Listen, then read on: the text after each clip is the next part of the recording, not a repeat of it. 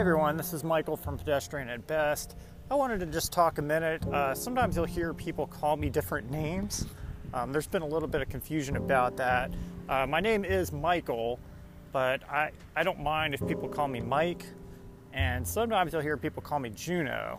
And the nickname Juno came about when I was playing in a band called Hey Hey Hooligan. That drummer, Mike Berlin, said I looked like Michael Cera from Juno, which was a popular movie at that time.